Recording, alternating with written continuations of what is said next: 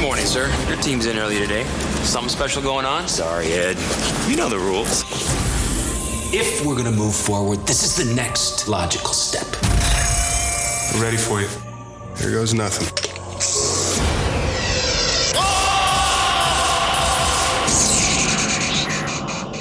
Sebastian, are you in here?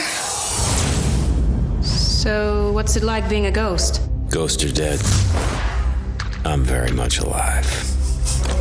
Welcome to Midnight Flicks, a podcast dedicated to movies relegated to a late night purgatory.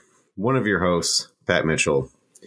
Joining me on tonight's episode and every episode, Adam Walker.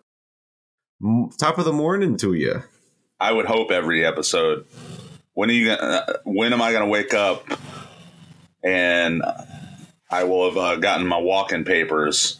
I've been trying to find a replacement since the beginning, frankly, and I'm relegated to this late night purgatory.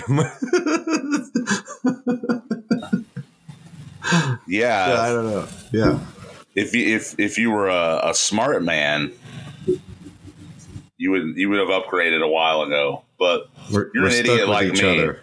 You're stuck. Two dummies in the same pod. For better or worse. For better or worse. Hey, bud, do you want to play some Stump the Chump? Oh, man. I guess. Yeah, that's fine. I feel like this one is easy. Okay. I need an easy one. We're going to get you on the board here, come hell or high water. Let me just, real quick, get a stopwatch going, and then we'll be ready to go. Okay. Ready? I'm ready, Freddy. 1989, Christmas Vacation. 1991, Cape Fear. 1991, Crooked Hearts. Julia Lewis. Yes, you got it. That was an easy one. Yeah. Yeah. I thought I'd be kind to you and get you on the board. But hey, good for me. Check it out. Put it on the board. Or just a baseball podcast. This sucks. I would actually have fun because I don't keep up with baseball, and you obviously are a fan. Also, I mean, I've been keeping up to the extent this season, knowing that there hasn't been a season, but now there is, right? They're back in. Yeah, they were in a lockout. The season was in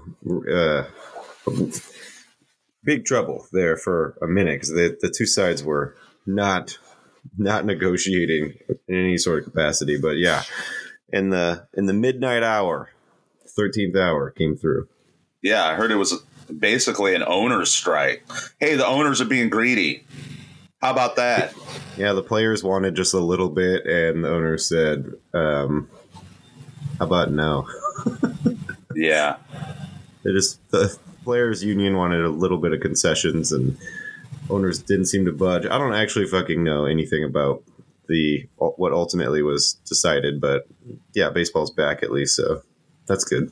That's good at least. Just in time. All fucking summer. Well, there's nothing more American than apple pie, baseball, or Paul Verhoeven as a director. He's the first time on the pod, which seems crazy. But tonight we're talking about the year 2000's Hollow Man. which I'm curious to hear your thoughts. So give me some off the top thoughts, having seen this for the first time in a long time. So a couple things. First off, Mr. Verhoeven, if you're listening, I apologize that this is the way we had to open up a discussion about you. Secondly, was the alternate title for this movie The World's Horniest Scientist, or even more so, The Rape Scientist? Yeah, it didn't clear MPAA. So, sometimes I like to make references to things that we're talking about in this movie to other things. And I especially love, well, you and I both, we really like making the Seinfeld connections. Oh, yeah. Here we have another Mr. Show reference for me, though. And I think we've talked about Mr. Show plenty. And I don't know how familiar you are with Mr. Show. Not at all. Okay. Well, in one of the later seasons of Mr. Show, they had a sketch where the show got taken over by essentially like a gang lord who was in prison and was operating the show's production from prison. And he was changing the whole programming. And Bob and David were about to do a skit. And let me see if I can cue it up here. This is what it reminds me of. And so let's get started right off with a trip to the world's horniest mad scientist.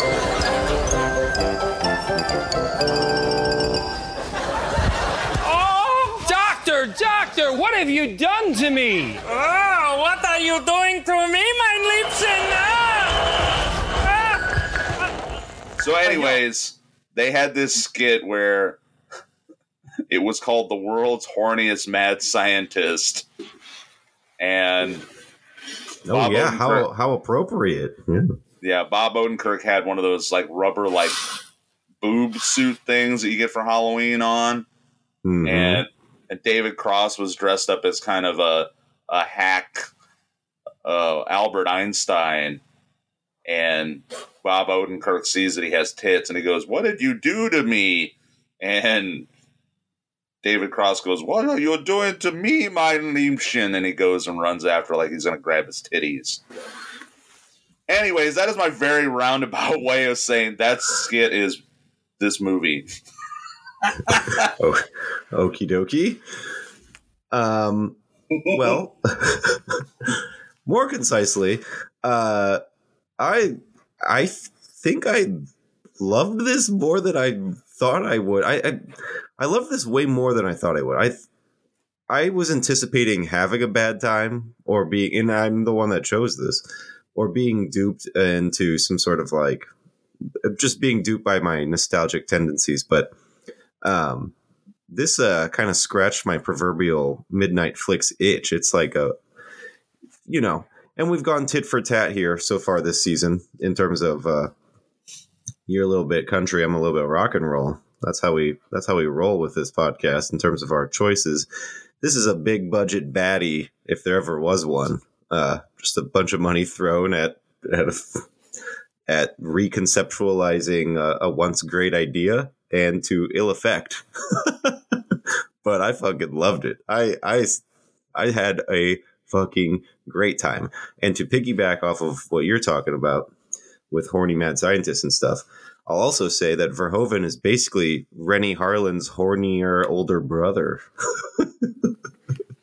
Like it's crazy. They're in a very similar vein, the throbbing vein on the side of a dick. To use your phrase that I actually haven't heard you use in a while, boy howdy. Boy howdy. Yeah. I had a great time though. I liked this movie more than I thought. More than I remember liking it. I remember it being kind of a messy shit show. But this time around when I watched it, I had a great fucking time. But to get into the the plot that of the movie, which I'm not sure how many people are familiar with Hollow Man, but it's obviously inspired by the H.G. Wells's Invisible Man novel and also the 1933 film adaptation. It tells the story of Sebastian Crane, a scientist who volunteers to be the first human test subject for a serum that renders the user invisible. When his fellow scientists are unable to restore him back to normal, he eventually becomes violently insane and goes on a murderous rampage, a murderous, rapey rampage, we should say.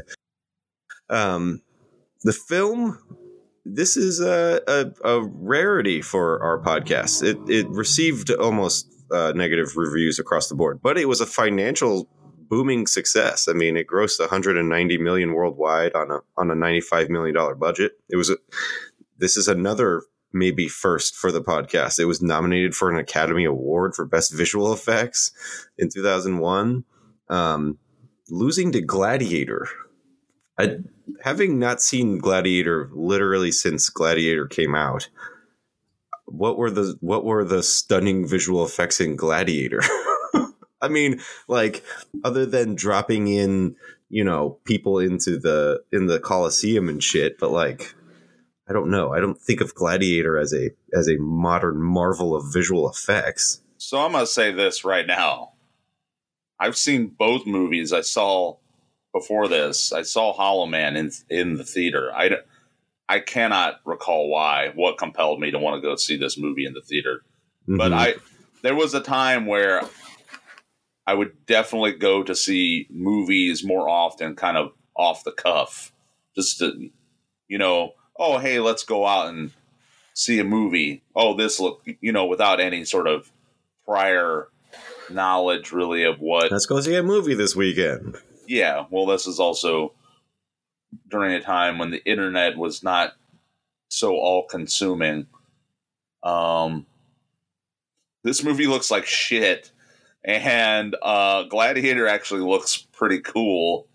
But I see it from that perspective. I mean, because Gladiator, being a period piece, it's very well designed. Whereas, I mean, I understand with this movie, they were trying to be very ambitious. So, maybe for the time, I give it credit for what it did, for what it tried to achieve.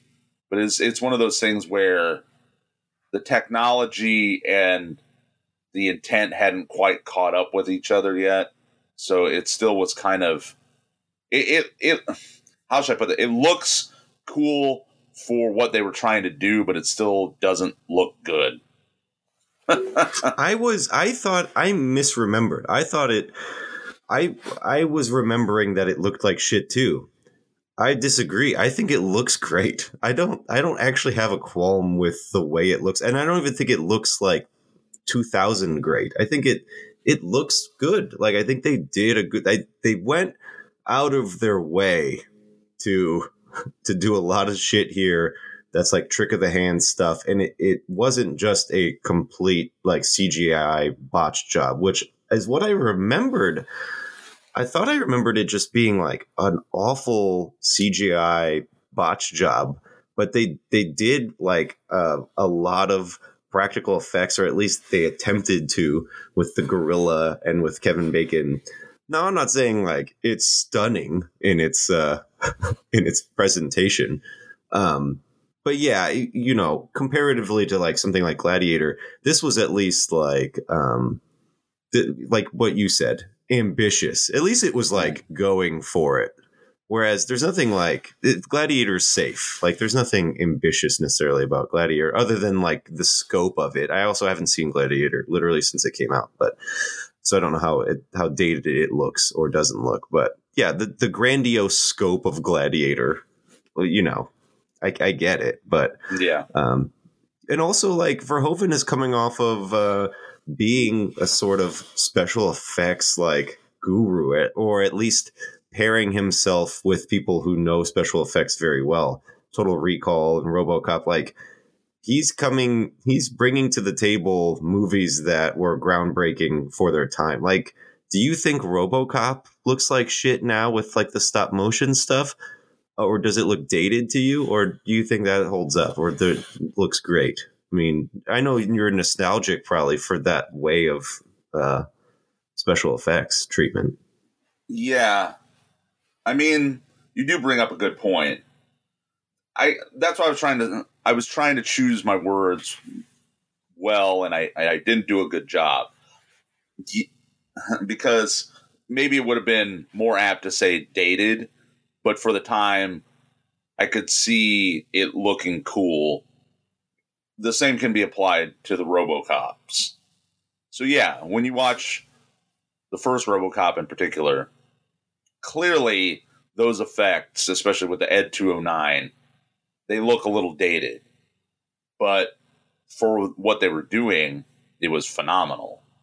So they made an advancement, but it could still be interpreted as not quite settling into the movie as naturally as it could have.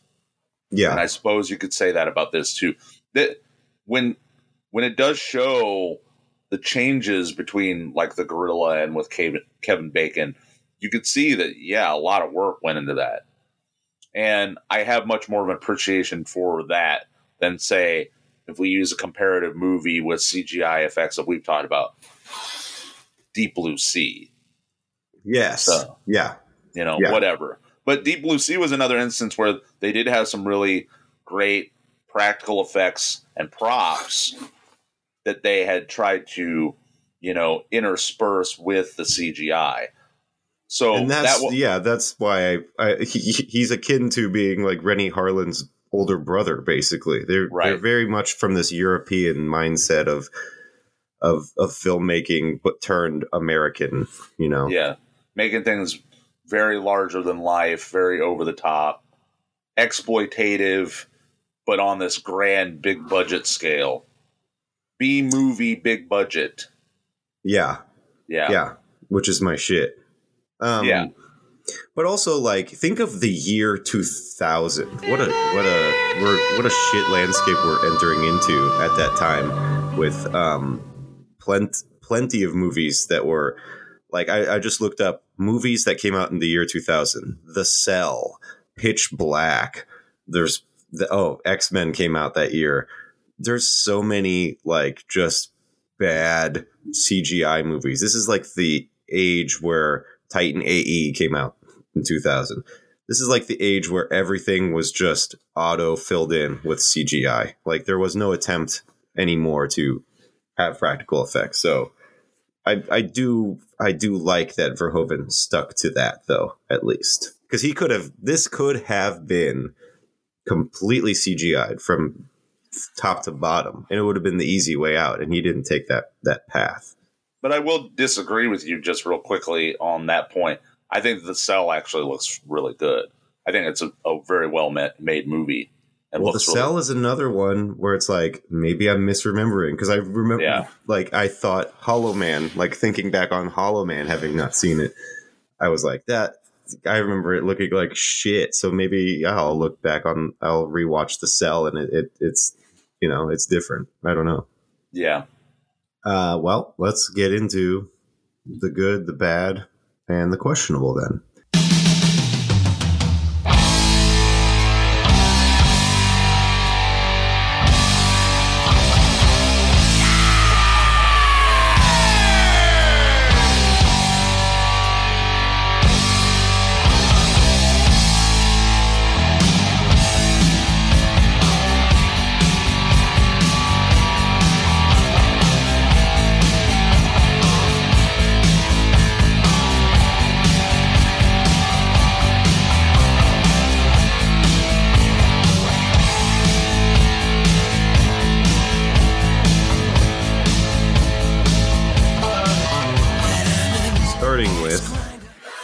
The good.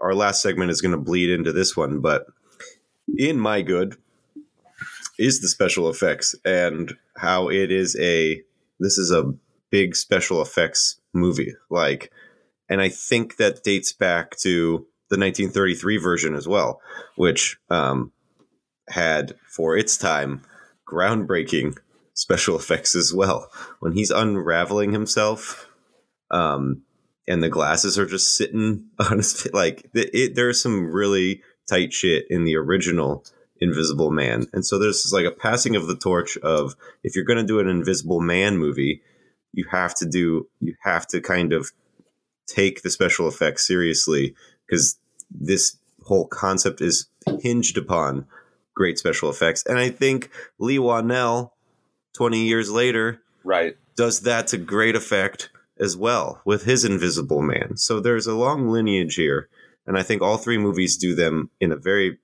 different manner, but all three of them have cool shit that I think is like, holds up. Not all the way through, maybe, but for the most part, I thought it was fucking great, which I was the most surprised by. I thought I was going to come into this thinking it didn't hold up at all. Yeah, there was for sure some aspects of it that I enjoyed and I appreciated. I think it was more, from my standpoint, the effort that went into it than maybe how it had translated on screen. Yeah, I'll be perfectly honest. See that. But there was definitely some parts where I thought were very visually stunning in those regards. And one was the pool scene where he goes and he murders the colonel or whatever. Yeah, that one's great. Yeah, I really like that scene. I thought that looked very good. Any scene where any scene where somebody's face is being like morphed and you could see finger indentations in their face, like they're getting choked or whatever, that shit is so tight. Like, it looks so cool. I love anything where fingers are being like mashed into skin and it being invisible or whatever. But it's funny. It's the more subtle special effects. So like, the gorilla or the anatomic Kevin Bacon, like going fluxing in and out of invisibility, that asks a lot. And that's almost too much for this movie to handle. But I love like when she's throwing all the blood around and it's like splashing on parts of him. And then there's like footsteps in the blood. Like it's the more subtle scenes where this shit is pulled off more effectively. And that's the stuff I love the most. Well, and I feel that's maybe a big reason why this was a success. And maybe this is one of those instances of more so of the cleaving of the cinematic world into these two paths of being not necessarily critically accepted, but being a big budget, over the top affair that our further dumbed down public loves more and more, like junk food. I don't know if that's necessarily a thing that has happened more increasingly over time, or it's just something that's always been there that I'm just not aware of, or I'm not, making the connection of. But, because of the efforts that went in to making this so over the top, and that can, again, that can generally be applied to Verhoeven movies, because I think with other Verhoeven movies, he's really trying to make a poignant statement, and there's a lot of layers to it. With the big budget over the topness that maybe, I guess, the hoi polloi doesn't really get the point he's making. They just go to see the explosions, and the death and destruction, So this is another application of this, but it just kind of, it didn't get pulled off to quite as great of an effect again as his other stuff, but it's still there. It has those Verhoeven fingerprints all over it, as you were saying. Total earlier. Recall being like still mind-bendingly spectacular. It's nuts how Total Recall holds up. Yeah. Phenomenal movie. It's unbelievable. It really is. But yeah, I've also come to realize that I think I just love this movie trope of bringing batshit experimental ideas to the military. Right. Like Class of '99. Like this idea of real batshit experimentation just being given to the hands of the military. Like, literally, we went from Class of '99 with these robo death substitute teachers to this idea that we would give the military, or the military is, looking into invisibility as a as a means of warfare. I think I just love that idea in general. Well, and a big part of how I feel about that, I need to leave for the other parts of the show of our discussion. Sure. Yeah, it is interesting, and of course, that is another very common recurring thing in American cinema, particularly because we've talked about this. I'm sure I've talked about this with other people a lot, about this idea that's prevalent in American culture and art and entertainment, where we're constantly having this discussion and dialogue within our art about the bad aspects of U.S. imperialism and capitalism, but we're never doing anything about it.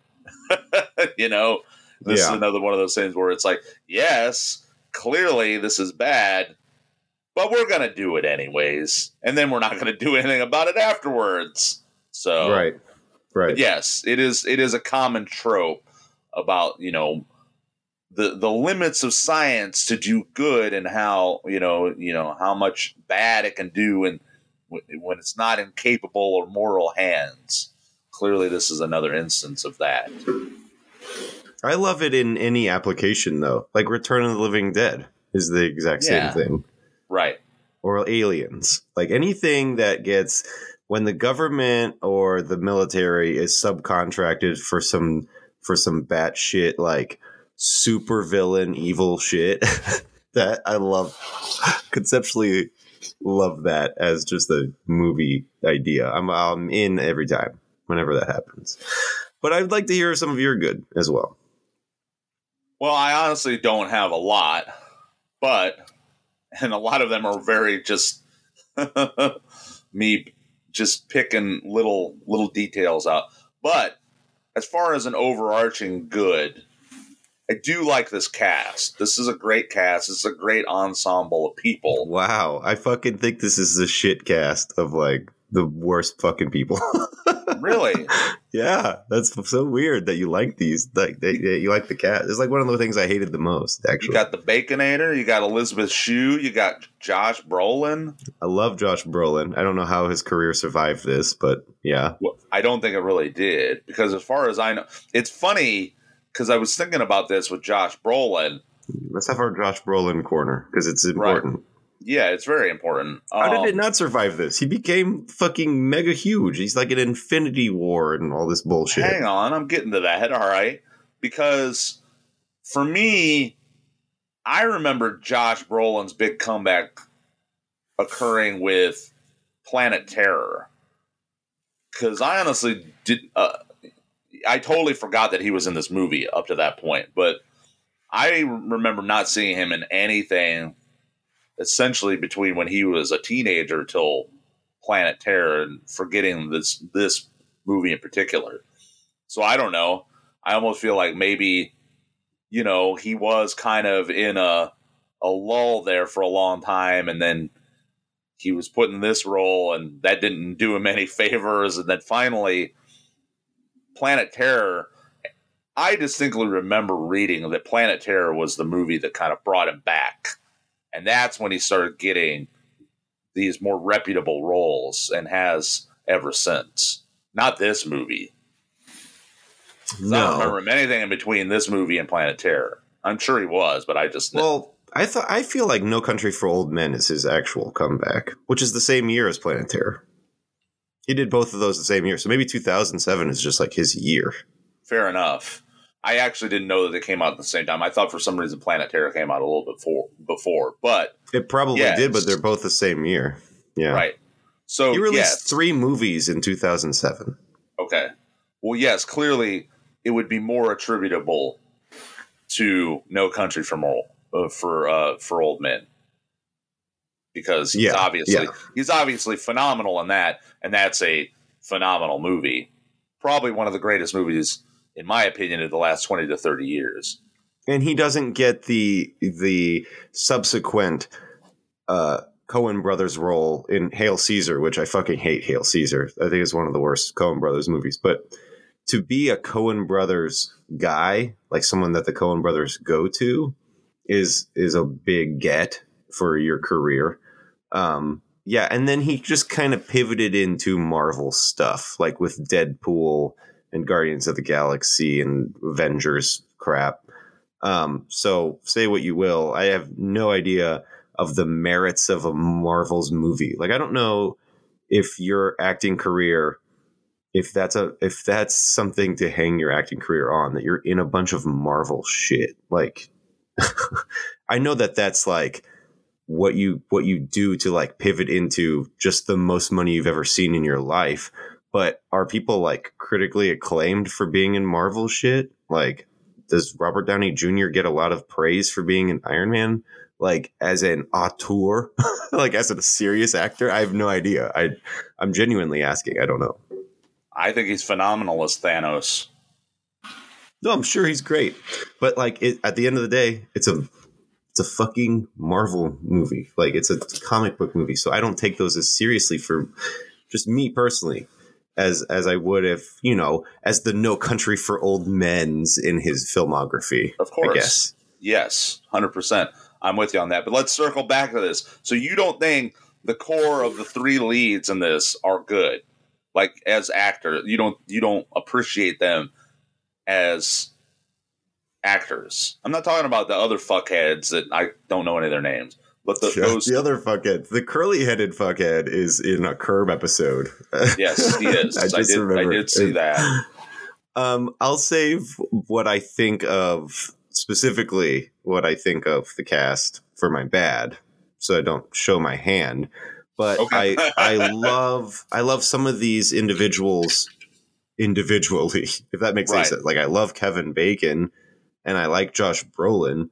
I think they were just miscast in this. Like, Josh Brolin has no business being in this movie. Like, it's not a Josh Brolin role. It doesn't do anything for him. I think Kevin Bacon as the lead is fine, but it just seems like a weird mishmashing of individuals. Like, it's a strange ensemble. Whereas individually, I like some of these actors. It just seems like, you know, collectively, it's a strange cast to me. I don't know. That's what I meant. I didn't mean that in this movie they're good. I meant that I like these actors. I guess. Okay. I like Elizabeth Shue. Speaking of comic book stuff, I know you don't give a shit, but you should actually watch this show, even if you're not a comic book person. You should watch the show The Boys. Elizabeth Shue is in that, and she is fantastic, and that show is so good. I started watching The Boys because it's on Amazon, right? Yeah, it is. Well, it's an Amazon show or whatever. Right. Yeah, I started watching it, and I didn't. It's not that I was bored or whatever. I didn't care to keep going because I just can't seem to be interested in anything when it comes to superhero stuff. I might watch The Peacemaker because I love John Cena so much, but I've heard it's good. I kind of want to watch it. Yeah, I've heard it's great. But anyways, so I think that's what I meant. That if collectively, I like Kevin Bacon as an actor. Is that what you're saying? He seems like he's a nice guy, and I like him in certain roles. Is he a great actor? No. There's plenty of people I like, though, that aren't the best actors, that I like seeing them in movies. Josh Brolin actually is a really good actor, as you were saying. Yeah. He's beyond the pale with this sort of stuff. Yeah, I agree. But anyways. I'll also say I piggyback. I stated this, but I also want to double back around to this because not just in a special effects way, but I love the trajectory of the Invisible Man as it's just been reimagined over time. Like with that 1933 James Whale version, Yeah, and you have again that scene where he's like, "You're crazy to know who I am."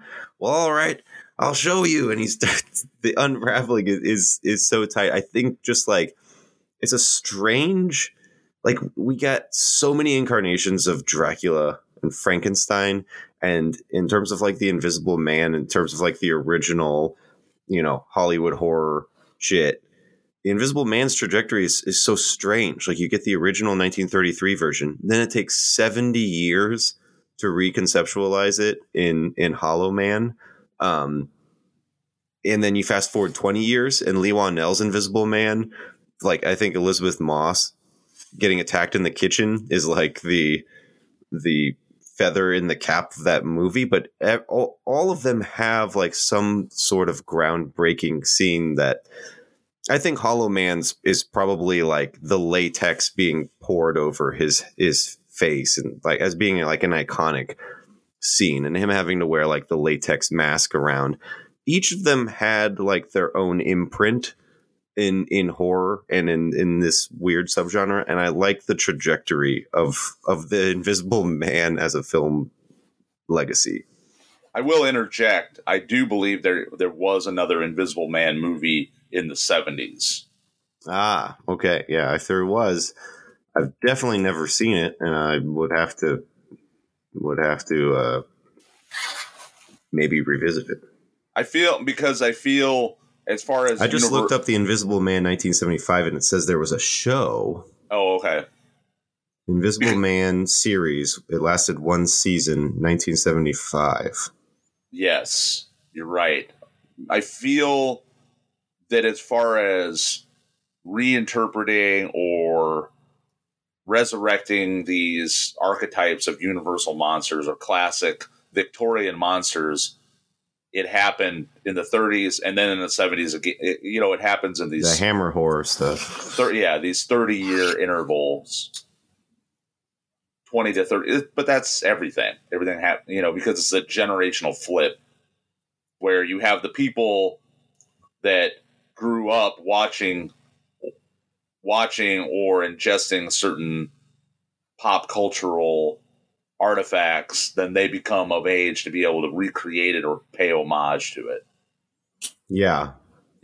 But and also like I was also thinking about this when I watched this version, and we'll get into this in the bad, but I think in terms of for women in film or like feminist film theory or whatever, women go from like a non-entity in the original Invisible Man. In 1933, it's a boys' club movie. Like there's nary a woman to be seen. I think like there's maybe like one of the professor's wives or whatever is in it. But it's a boys' club movie. So they go from like a non-entity in 1933 to ultimately being completely objectified in Hollow Man. Like they are there for the objectification. Right. And that is they are eye candy. And then they're ultimately vindicated and empowered by the time you get to like Lee Whannell's adaptation in 2020. Like he smartly trades out that like titillation factor for a more like well-rounded, realistic portrayal of women, and Elizabeth Moss is like trying to process trauma and leave her abuser behind. So the scope of women in these films ultimately has a trajectory that ends in a positive format. We're not there with this adaptation, but it is the trajectory at least ultimately gets there by the time 2020 rolls around. Yeah, I'll say not fully. So with the 30s role of women, and this is in general, they clearly have the role of being the delicate, side piece to the male role, the fainting, delicate, kind of psychologically more easily disturbed or disrupted. And then to hear, yes, I like how you said that they do turn to being more in the forefront as being close to being equals, cohorts to the males, but they're still objectified. But I'll disagree. with you in the point that I feel in this movie, Elizabeth Shue does take on a stronger role because she ultimately does. She does end up being the victor. She does end up being the one. She's a final girl of sorts. She's a final girl in this movie with Josh Brolin. She ends up ultimately dispatching the Kevin Sebastian, whatever, that character, and then saving Josh Brolin. So I disagree a little bit. Yes, I mean, it's more heavy on they're still objectified, but she does end up being vindicated in the end. And then when we get to this newest interpretation with the Lee Whannell, it's even more so prominent. That role, that female, it comes full strong circle. Like it's an actual it's a well-rounded portrayal of women and also like, you know, them taking back their own sort of sexuality in a lot of ways. Right. So yes, I mostly agree with you. I think we're pretty much we're in agreement. I just wanted to point out that I didn't think that there wasn't at least some indication of trying to portray a strong female in this movie.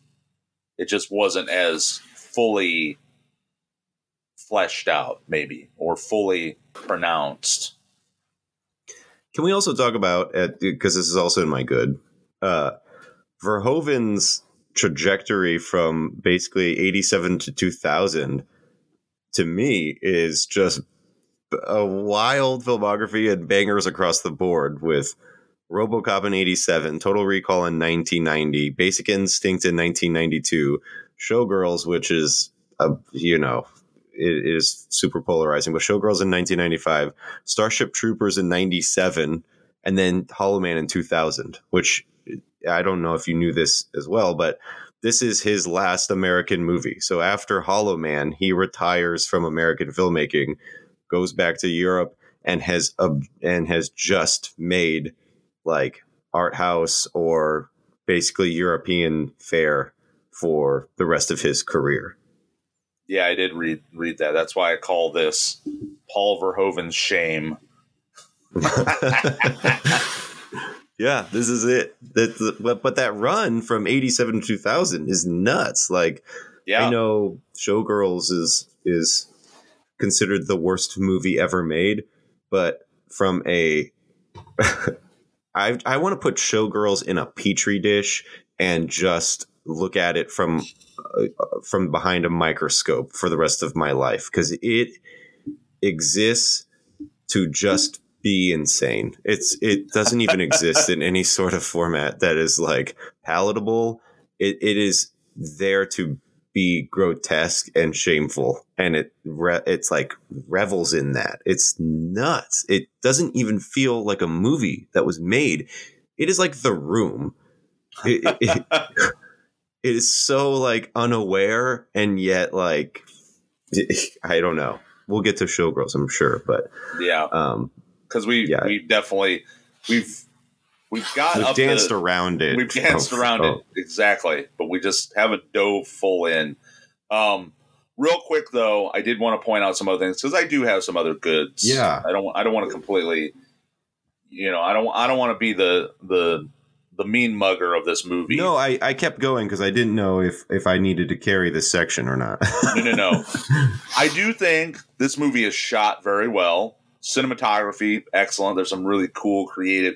I always like movies, if it's done well, that are shot from the POV of the villain, which was something that kind of, in a lot of ways, was put more to the forefront as a technique with Halloween. That's one of the things about Halloween that a lot of people like to discuss and critique, is this idea of creating the perspective from the villain throughout the movie.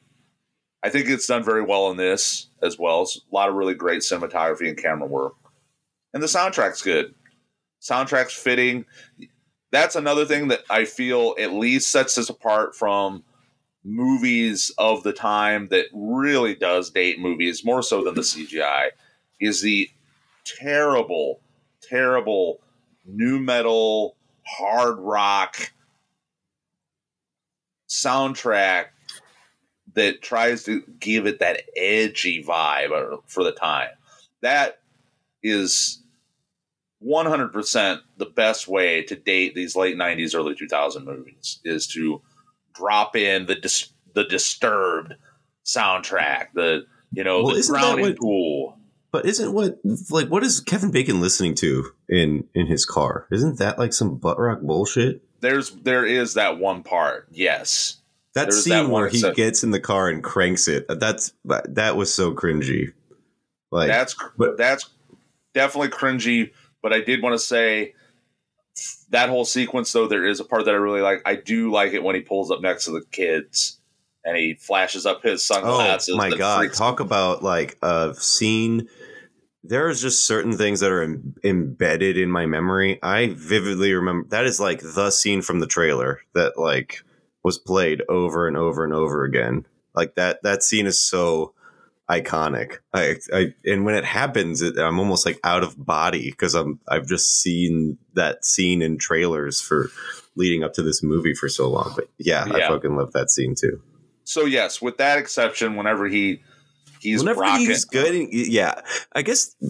Well, that's a choice of the movie, but like I guess it's more indicative of Kevin Bacon's character being like this butt rock scientist on the edge. Yeah, I'm going to refrain from saying anything because I'm going to wrap it up. Other than there's that, I also put Infrared Dong. That's good. The Infrared Dong. Yeah, any dong is great, but when you can have it be through infrared, hello, I want. Let me see the heat signature of that dong, baby. Yeah, let me see that swinging heat. Also, I know this is a little bit of foreshadowing in the movie, but that Superman joke I've always thought is hilarious, even though it's rapey. It is, yeah, and we'll get to the. We'll get to the big bad, the big elephant in the room here in a second. But yes, I do enjoy that joke as well. I also just think, just to maybe put a cap on it, there's lots of carnage at the end that's happening. I love the end. I think it culminates in the way I want a big baddie movie to do, which is just be very insane and quick 20 minutes of carnage. Carter's death is particularly brutal, like what I was saying earlier with the finger indentations in his face and getting choked and his skull bashed in on the pipe. Like, it doesn't flinch at all. Like, the camera is there for every bit of it. I love the blood throwing scene, one of my favorites. I just love him just creating total havoc in that lab, and everyone kind of doing like a Scooby gang where it's like, let's all split up. That'll be like the way we do this.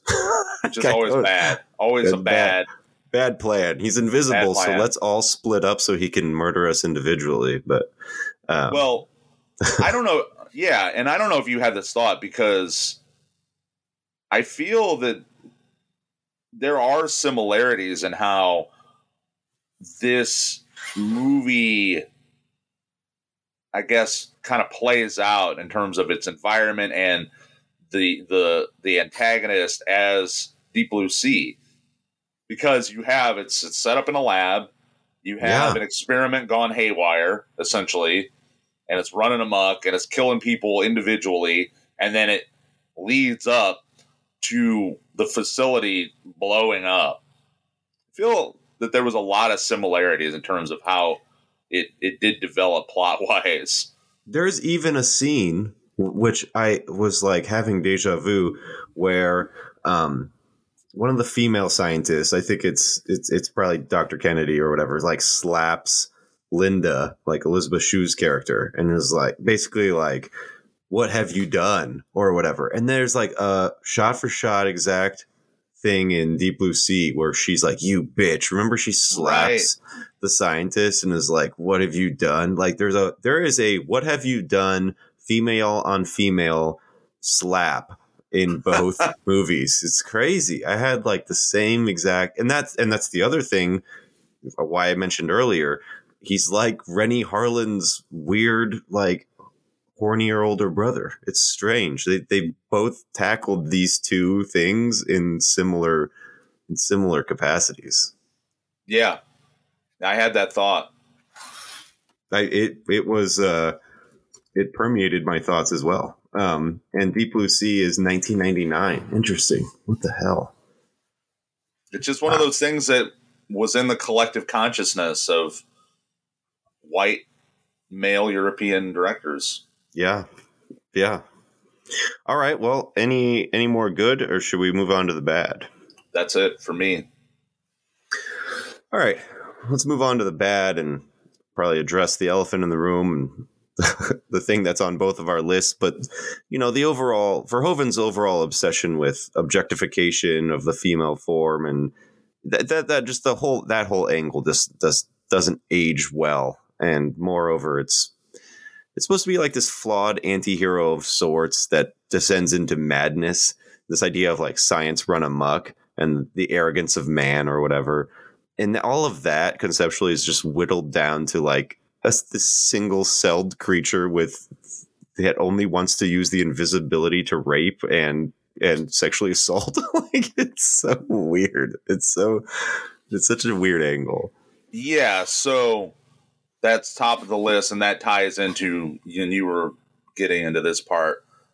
This is really bad character development because you have an instance of the implication is that in the hands. Sorry, let me back up again. You have an instance here of when you get this science into the hands of people, they will inevitably do bad. The military obviously being the logical extension of all of this. But with Sebastian, the problem is he's already a dickhead. It's not, we don't have an instance here of he was an okay guy. He had good intentions. He was a moral person. And then the technology in his hands made him go insane. He was already a fucking asshole. He was already this guy, this arrogant fucking horny shithead that had this hubris about him. So that's the problem, inherent to this whole concept in this movie. Is it would be one thing you want to be able to, like in the original, you want to have been able to have identified with someone's struggle with all this power that goes to their head, and someone that was maybe developing this for ultimately good or virtuous reasons becomes poisoned by it. But yeah, he's just a dickhead that is given evil powers, and he makes him like a mega dickhead. Yeah, right. I agree. He's already a rapist. Now he can just he can rape with impunity. Who are we left to identify with? To pivot into, because we were talking about the cast, and I wanted to wait, but like in the year 2000, I don't like how every female character is either Dollar General Meg Ryan or Dollar General Anne Heche. Like, I just don't understand. Like, Elizabeth Shue is giving me just knockoff brand Meg Ryan vibes, and Kim Dickens is like the angry Anne Heche stereotype in this. So like, I'm given to double back around. Nobody else do I really identify with and or root for. I mean, I guess I'm rooting ultimately for Josh Brolin's career to somehow survive this. Right. That is the only person I'm rooting for. But yeah, I'm not left with anybody that I care about. I don't even care about Elizabeth Shue's character. And what you were saying earlier, like, at least like her character was given like some sort of final girl application of sorts. But even that, like, Verhoeven couldn't help himself.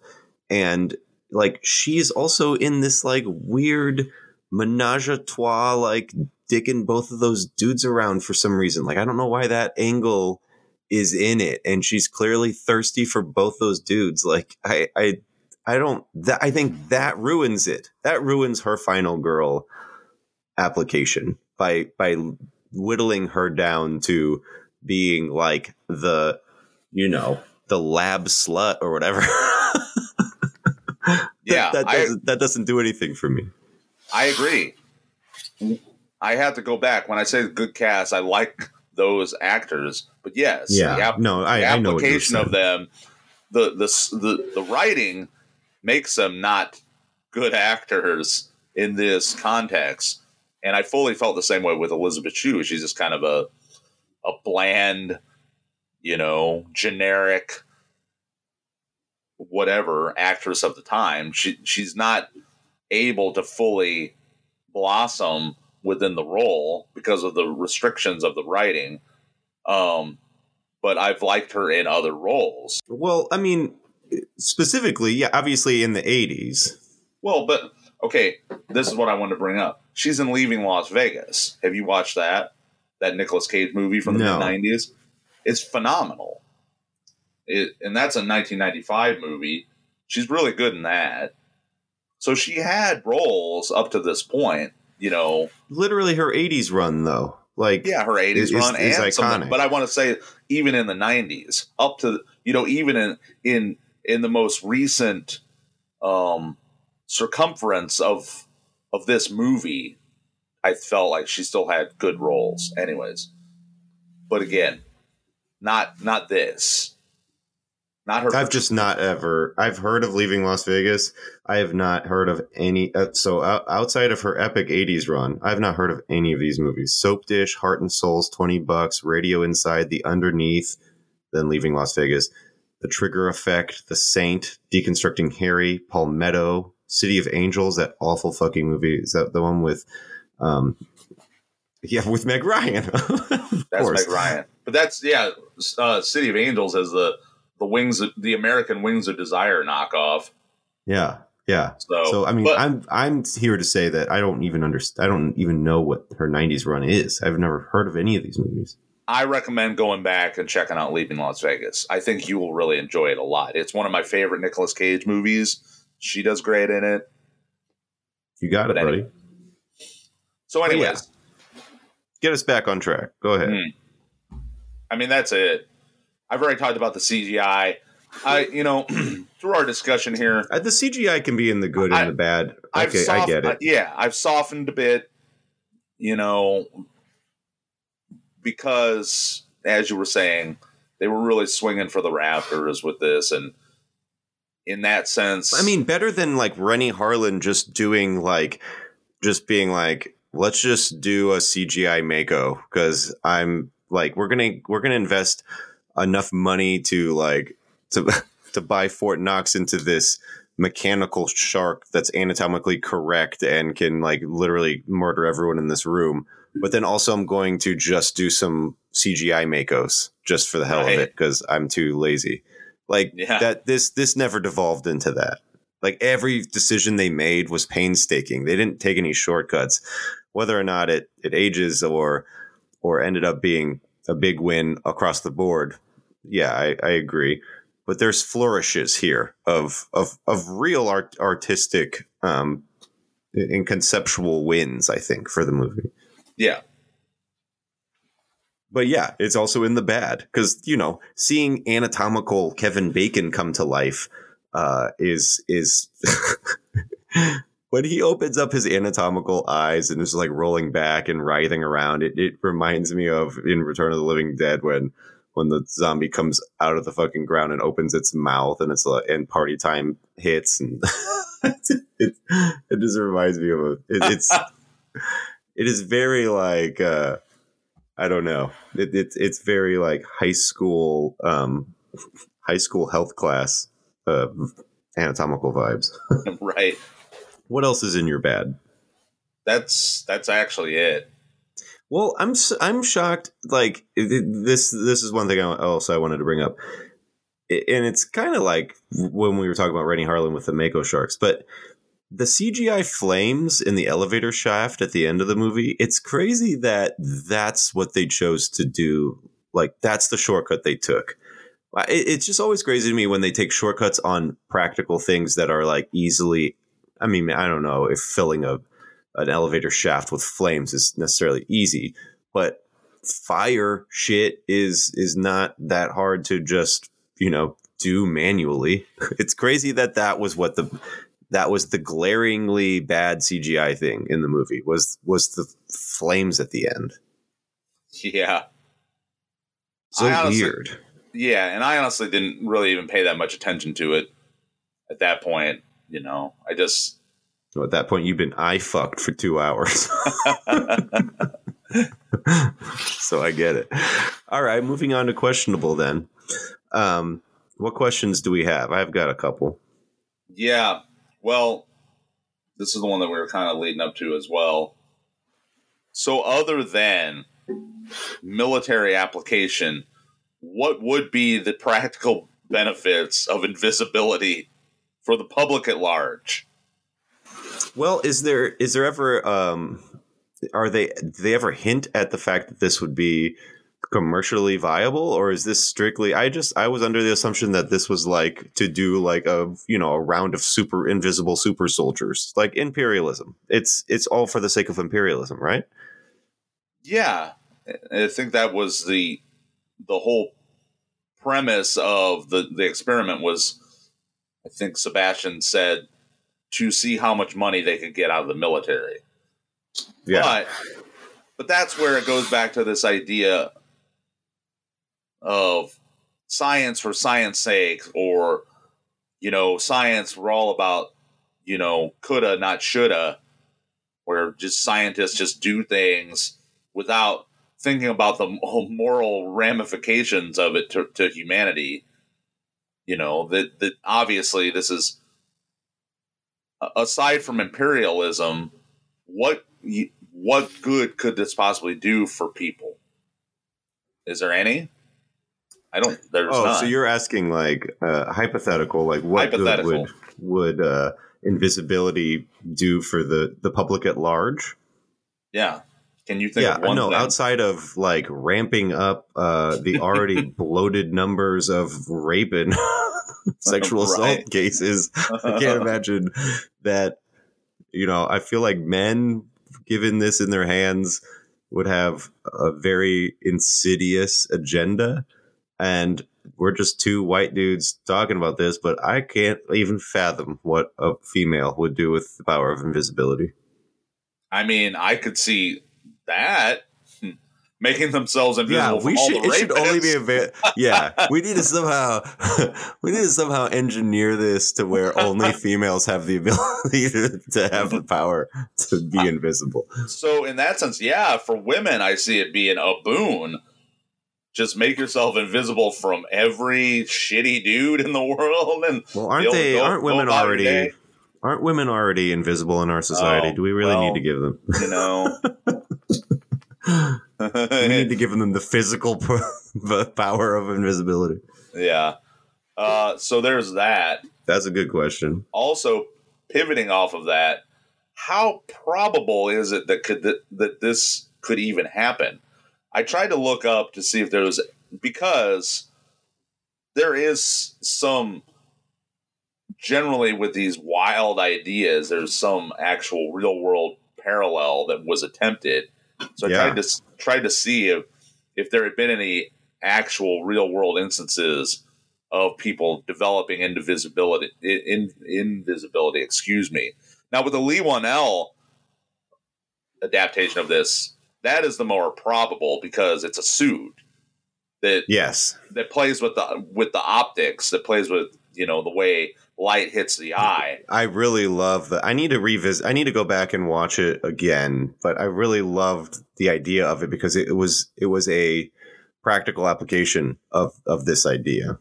Yeah. So with that movie, that made it more realistic that, I could see this happening. And I know that sort of experimentation has been at least attempted for the military. I've read about it before. Camouflaging, essentially, that's what it is. But in terms of injecting an actual serum into a carbon-based individual or, entity that somehow changes them on a molecular level. Clearly, there's no fucking way. But No. I think the closest application we'll ever get is probably a suit that manipulates optics like you're talking about. So outside of that, I mean, it's not going to stop people from doing like some sort of men behind the sun scenario of trying to figure it out through some real fucked up experimentation. I mean, yeah, I don't put it past like that sort of batshit kind of manipulation of test subjects. But yeah, that'd be tight. I wish we were closer than we were. What would you rather have, invisibility or like, I always think when I watch Star Trek that the tightest thing on the fucking planet would be to be able to just transport seamlessly, just to be completely reduced to atoms and then to reappear somewhere else within seconds. So would you rather have the beam out ability as something to your fingertips or invisibility? Yeah, I'd rather have teleportation. Actually, if we're really going to talk about this, I'd rather have time travel, but between the two that you discussed, teleportation would be more my jam. I hope I watch Star Trek and I'm like, I know that nerds are influenced by it. Like you see them on basically what amounts to be iPads and iPhones with their communicators in the original. And nerds were so inspired by it that's why we have iPhones, because they just made it look like the shit that they were inspired by, because nerds are, everywhere and are inspired by Star Trek, and they're the leading minds in most of our fields. So I'm just hoping, God, in my lifetime, that we can figure out a teleportation system of some sort. I feel that we kind of got it, because anytime I enter into the world of the internet, particularly with social media, I do feel like I am essentially being teleported into a parallel world. Into hell? Pretty much, yeah. Because mentally, I always make the association of, well, that's the other reality that all of my friends are perpetually existing in and having conversations without me until I log in and then interact with them. You know what I mean? That's how I always feel. Yeah, we've cracked it. People feel when they don't utilize social media after long moments of consumption that they get the FOMO, because there's the party that's happening in there. They're missing out on all these discussions and cool, fun things, and then you get in there, and then you remember again. You're like, "Oh, dude, I hate parties, and I hate these people. I hate these people talking about this shit that they don't know anything about." I'm good. Gonna go check out. I'm gonna go teleport back to reality. Right. So, moving on. I really only have one question. I'm confused on how the invisibility works. Like when Sebastian is burnt by the makeshift flamethrower or whatever, right, he's suddenly visible again. So but wouldn't his charred flesh just remain invisible? Right. I get it when it's like you see him in the water, or when she's throwing the blood around, or that's why they have to wear the infrared shit.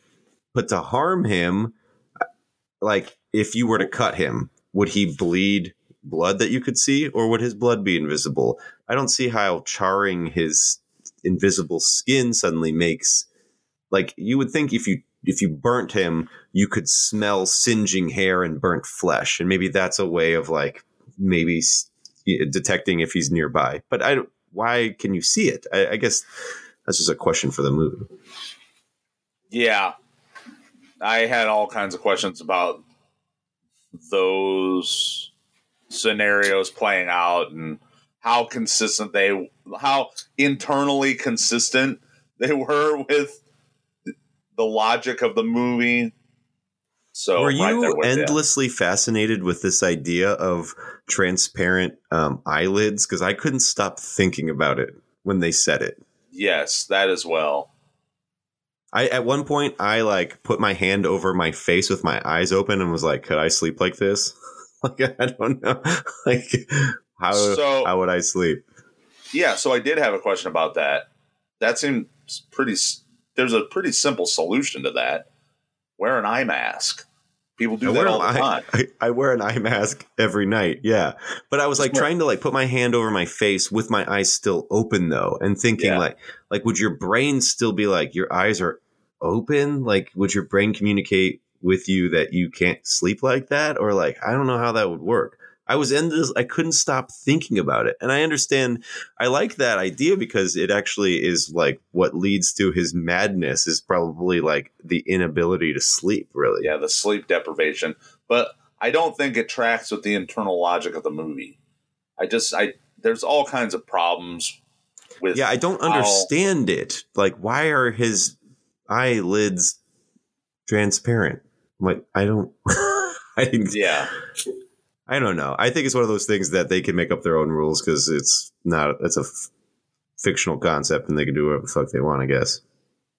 Yeah, if you really wanted to get into your due diligence and research the possibilities of all these things actually playing out in the real world, you know, people talk a lot about the logical consistency of time travel within the Terminator series. That's another thing. You know what I mean? Yeah. Well, you can work that out somehow on your own, I suppose. But I was having all kinds of issues with it, too, where I'm like thinking, well, would that happen? Would that really be how it is? Yeah. So I'm right there with you. I had a couple other questions. Why is it – and maybe this is this was like a small directorial choice or writing choice to show the second class status of the women or the objectification status of the women in the movie. But did you notice in the bathroom, the communal bathroom, there's two urinals, but only one toilet. Come on now. Come on. And the team is like half men, half women too. I know. Come on, guys. Maybe they can squat in the urinal. I don't know. They could. Have you ever shit in a urinal? No, but I pee sitting down. Pretty sure I have. Pretty sure one time I shit in a urinal. It'd be something like that. I do pee sitting down sometimes too. I always do. It's more comfortable and I can read. Yeah, I agree. My wife hates it, but I just give her the Larry David monologue about peeing sitting down. There's one other question I had. This is another trope when it comes to the mad scientist thing, because I don't see a lot of applications of this in the real world as well. Would genius of this level that this guy is supposedly at, would it be compatible with the ability or the possibility, I should say, that this guy is also just a complete unhinged fucking raging asshole maniac? Because I think they go hand in hand. You think they go hand in hand. See, I don't think they do when it comes to a scientifically minded individual. I think when it comes to science, generally people are, whether this is what happens with science, is it's not that they're always these raging maniacs, these, control freak maniacs. It's more that they just completely rationalize whatever bad, tendencies they have to further scientific goals. The point I'm just trying to make this point that I think if you're a genius and you're a scientific genius, I should say, you also wouldn't be a rapist.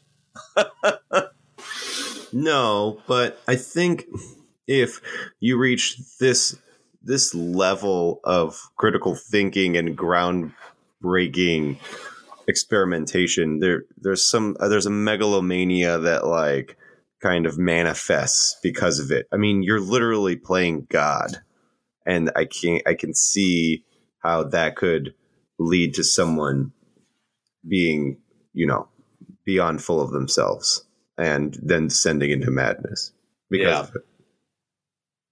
Sure. So not hand in hand, but maybe like one could lead to the other more seamlessly. Maybe. Yeah. You got anything else? No. Should we hand out some awards? I just had one other question. Sure. When he's leaving, one of the last times he's leaving the lab, and he puts on his Fire Marshal Bill pudding coating mask and all that, and he just happens to pull out a wig. They just have a wig handy in the lab. Did they have that wig there for him because of the whole get up, or was that just sitting there before? And he just happens to remember, oh, we've got this wig from that Halloween costume party. Somebody made a trip to Party City for some reason. Yeah, no idea. I don't know why that would have even been around, or why they would even need one. It's like, wouldn't the latex mask be enough? Do we need the wig? Or like, would there be multiple latex faced people running around? It'd be hard to differentiate without the wig. Okay. All right, let's hand out some awards. On this. Hey, did you ever hear the one about Superman and Wonder Woman? Stop clowning around. No, come on, this is a good one. Superman is flying over Metropolis, right? He's horny as hell, and he's checking out the rooftops, and all of a sudden he sees Wonder Woman sunning herself on the roof of the Justice League, okay? I mean, she's lying there, buck naked, spread eagle, looking like she wants to be fucked, right? So Superman, he says to himself, oh my God, I gotta get myself some of that Wonder Pussy. But then he realizes that he could fly down, do a little fast pumping, and be gone before she even knows it, because he's Superman, right? He's faster than a speeding bullet, right? So Superman, he swoops down, he fucks her so quick she doesn't even see him. Wonder Woman sits up, says, what the fuck was that? And the Invisible Man says, I don't know, but my asshole is killing me. The David Mendenhall Award goes to the worst performance. Pick your poison, buddy. I honestly didn't really land on anybody in particular. I don't know, man. I'm going to go with Kim Dickens as Dr. Kennedy, a.k.a. the Anne Heche Award for... Sure. That's fine. Yeah. We could have picked anybody. This. And also, she's totally in that, like, trope of the early 2000s, extremist, feminist, animal rights person who disapproves of all the animal rights. There are animal testings that are being done. Like, she's like that stereotype. Yeah. Okay. The Frank Booth Award, which goes to the character who best belongs in a David Lynch movie. Who did you pick? I'm a little torn, but I think I know who I want to go with. Again, I don't know. I guess Kevin Bacon? Sebastian? There was nobody that stood out really clearly as being much of an oddity that they could be transferred into that sort of universe. I think Rona Mitra as Sebastian's neighbor, the voyeuristic relationship that they have. I think just her in general she's so striking that I could see her in a movie like Mulholland Drive or something. Like, she's I could see her glad palling around with Naomi Watts or whatever. Yeah, actually, it's funny that you mentioned that, because I think I did have that thought myself. So I'll be in agreement with you. Great. The E.G. Daily Secret Admirer Award, which goes to the biggest on-screen crush, and a category of which will be the first to get the boot next season, because 9 out of 10 times I'm uncomfortable with this category. Oh, yeah? And we went from the movie where there was nary a female character to be had outside of like child prostitutes, and then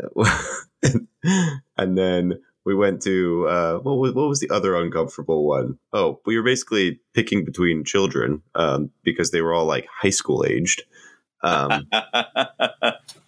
now I'm forced to another another boner decision with the ultimate, like with all these rapey fucking. It just seems like I'm playing into the Verhoeven trope here by having to pick the one of the babes I'd like to bang on this rapey movie. It makes me uncomfortable. Yeah, I had that quandary myself, but I did have what I felt was a logical answer.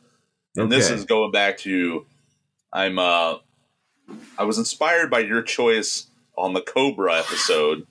Oh, we got the same person. Think a little outside of the box with this, for me at least. But Josh Brolin, he's a stud. Yeah, I said Josh Brolin too. What a hunk of dick. He gets the hunk of dick award. He is definitely. Maybe that's what this category should morph into. Yeah. What is the award for the biggest hunk of dick? Yeah, because too many times it is a Russian roulette of boners that I just there's no win in. Right. Yeah, go ahead. Because, I mean, in terms of my preference and hotness or whatever, it's The Neighbor. But, yeah, she gets... Yeah, what am I going to say? She gets ravaged. The neighbor who gets raped? And then I feel like the Peeping Tom rape scientist, and I have that shower. We're going to give her my secret admirer award? Might as well be Sebastian. Sebastian gave her he had a real hard case of the E.G. Daily Secret Admirer Award. Oh, to the extreme. But yes, the fucking extreme. Yeah, the safe land is Josh Brolin. We both stuck the landing because I had Josh Brolin too because I wasn't going to play this game. The movie that objectifies women, and I now have to choose a woman to objectify. Not today, Verhoeven. Okay. Welcome to Primetime Bitch Award. Goes to the best one-liner. I'm surprised. You're a man who always wants to bring up how quotable a movie is. Maybe you just didn't think this movie was very quotable. It's not, but I did have a good one-liner. Okay, let's hear it. Because there's not that many one-liners in this. But what did you have? Towards the end, Elizabeth Shue says, "You think you're God, I'll show you God." That's good. Any reference to your God is flawed. Yeah, I don't really have. I think Sebastian at one point says like, "How come when you say yes, sir, when it sounds like fuck you," something like that. Right. And then Sarah just says practice, which is funny. Okay, I'll just go with yours because I'm looking through some quotes and none of them strike my fancy. So, man, we're gonna pivot out of this real broke ass award ceremony into the wiki wormhole, our final section, which begins with the body count. 6 people, very distinctly, 6 individuals were killed. I read 7. No, wonder what the distinction was. Anyway, well, I mean, let's think about this for a second. So we got 3 of the scientists. Yeah. The dog. Oh, you're counting the dog. I mean, I'm not. I read this, but I am, but I'm not.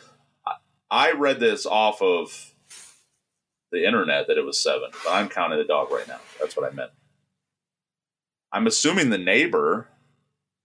Well, this list says Dr. Howard Kramer, Janice Walton, Carter Abbey, Sarah Kennedy, Frank Chase, Sebastian Cain.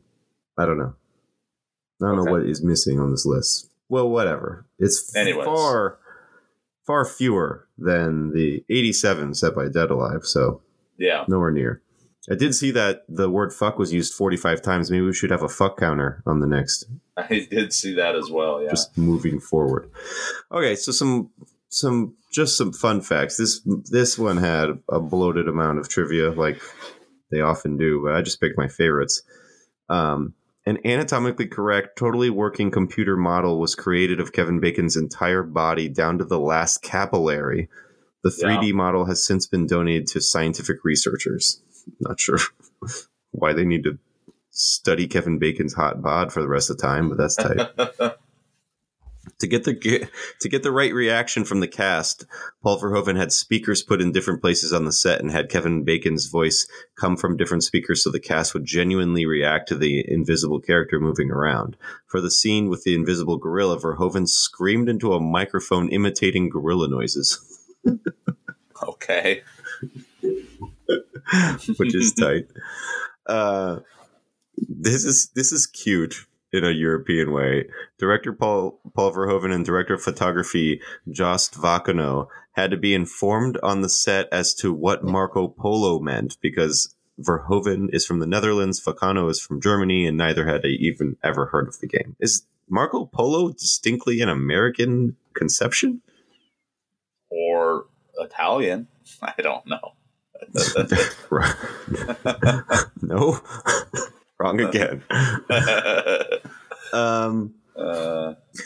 I didn't know this, but Paul Verhoeven was dissatisfied with the film. In 2013, he remarked to The Hollywood Reporter, quote, "I decided after Hollow Man, this is a movie, the first movie that I made, that I thought I should not have made. It made money and this and that, but it really is not me anymore. I think many other people could have done that. I don't think many people could have made RoboCop that way, or Starship Troopers for that matter. But Hollow Man, I thought there might have been 20 directors in Hollywood who could have done that. I felt depressed with myself after 2002. Thanks a lot, Hollow Man. You fucked us out of getting Paul Verhoeven movies over here. We could have got, yeah, because he distinctly pivots into this just European cinema after this. And I've seen subsequent Paul Verhoeven movies, and it's as if like Hollow Man is his last stand. Like after this, his movies don't have any of that edge. Like conceptually, they're cool, and they have ideas that are uniquely Verhoeven-esque, but there's no. It's the death of the big budget special effects splash that Verhoeven made his mark with. Yeah. Which is sad.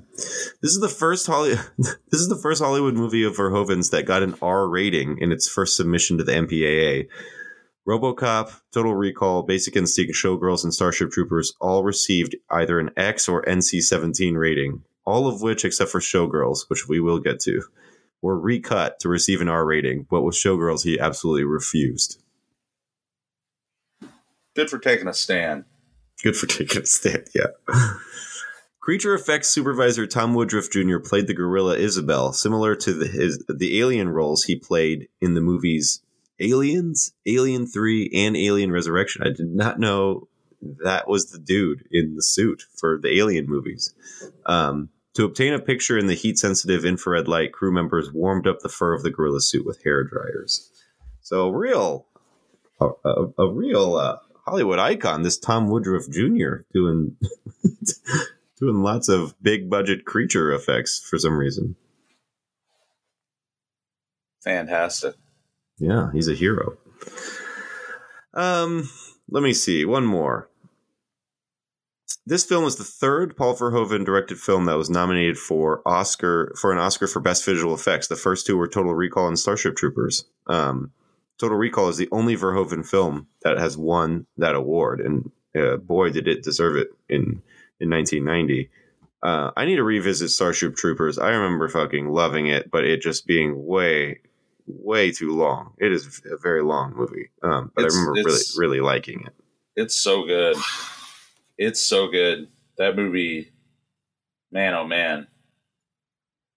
I really like it a lot. Yeah, it's fucking great. But lots of bad CGI. I remember that. I remember lots of bugs getting exploded in a bad way. See, the way I feel about Starship Troopers is kind of the way you feel about this, where I don't think it's bad.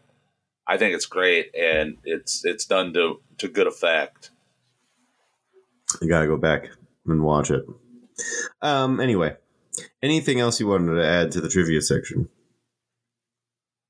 I meant to mention this earlier. I guess this is an appropriate time, but I am acquainted with Kevin Bacon's son.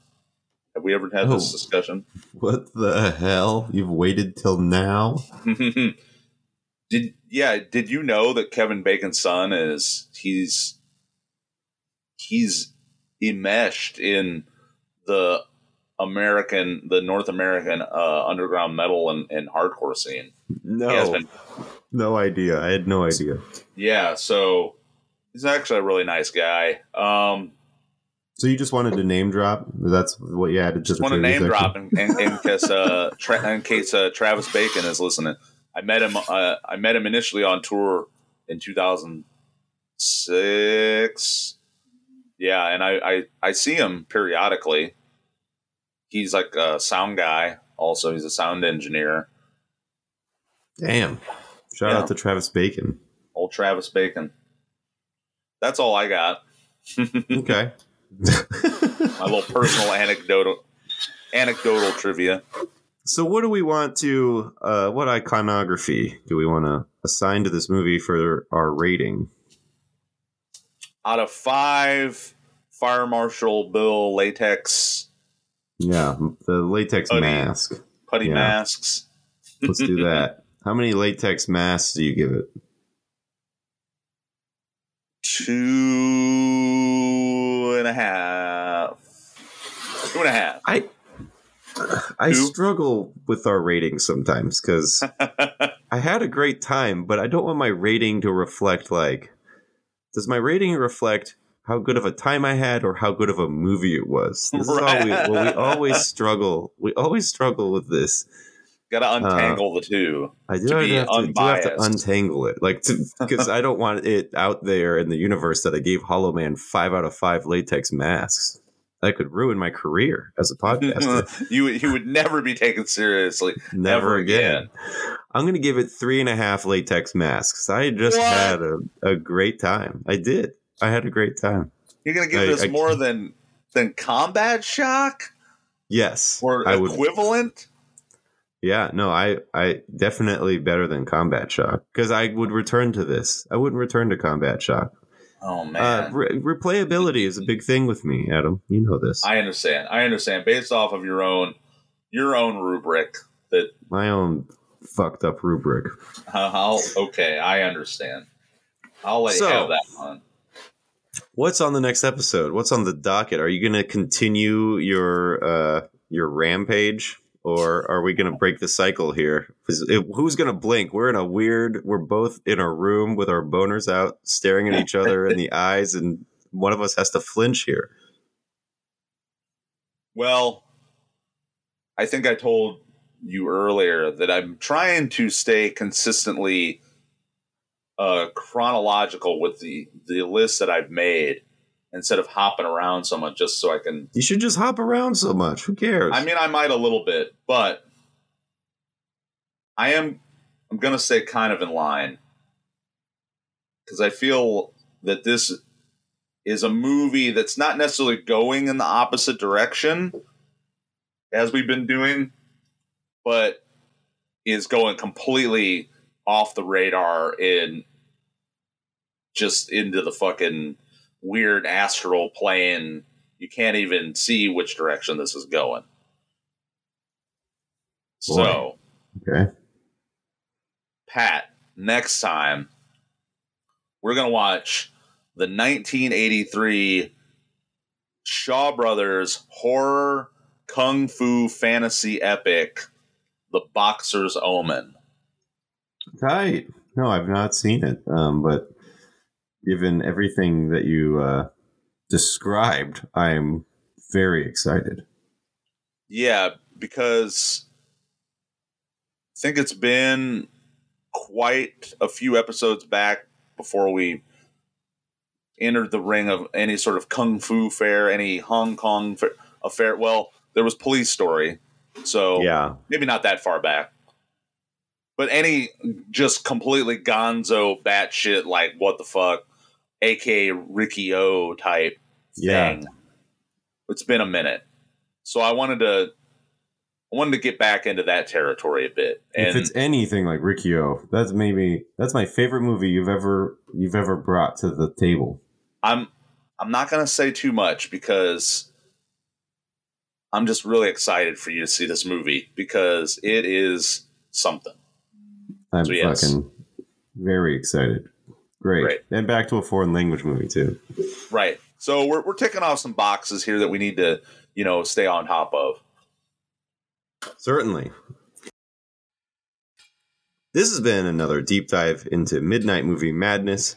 Big thanks to Charlotte Blythe for providing our intro music. Our outro music is brought to you by Entomb with the song, appropriately enough, Hollow Man. If you're a band looking to submit a song or a listener looking to submit a question, feel free to shoot us an email at midnightflixpod@gmail.com or hit us up on Instagram at midnightflixpod. We're also on TikTok at midnightflix. For Adam Walker, I'm Pat Mitchell. See you next week. Or catch me on the TikToks with all my hip-hop dances.